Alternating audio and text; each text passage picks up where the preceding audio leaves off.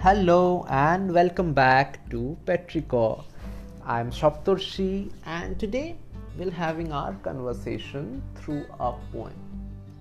The poem is based on a topic which is very close to my heart, something I'm very sentimental, very sensitive about, something that makes me think a lot even now, although I myself have only heard stories about it and not experienced it myself. It's the Partition of India, and the poem is written by a very towering figure in modern Indian literature, Gulzar. Gulzar is a poet, an author, lyricist, a filmmaker, a screenplay writer, a dialogue writer. He's a multifaceted personality. And even he's a very good translator, because two of his translation works of Rabindranath Tagore, Bagban and India Chor, gained much popularity, and they are very good work. So this poem is another poem which is inspired by someone who is yet another stalwart, Saadat Hasan Manto, and this poem is inspired from his short story Toba Tek Singh. The name of the poem is also Toba Tek Singh, and the whole poem talks to that person, that character which was created by Saadat Hasan Manto, and he here talks to Toba Tek Singh after partition, and it's very beautifully written, a very short poem. The original poem is in Urdu, however I will read out the English translation of the same. The English translation has been done by Rakhshanda Jalil. So the poem goes like this. I have to meet Toba Tek Singh's Bishan at Wagah. He still stands there on swollen feet, where Manto had left him mumbling, Upar di gur di mung di dal di lalten. I have to search for that madman who would climb on high branch and proclaim that he was God, and only he could decide which village would go to which side. When will he descend from his branch? I have to tell him that the job of dividing and cutting is still in progress, that partition was the first one. Some more partitions remain.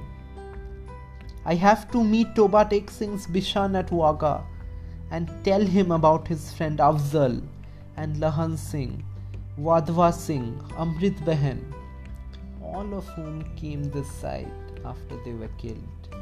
Their heads were looted with their belongings on the way.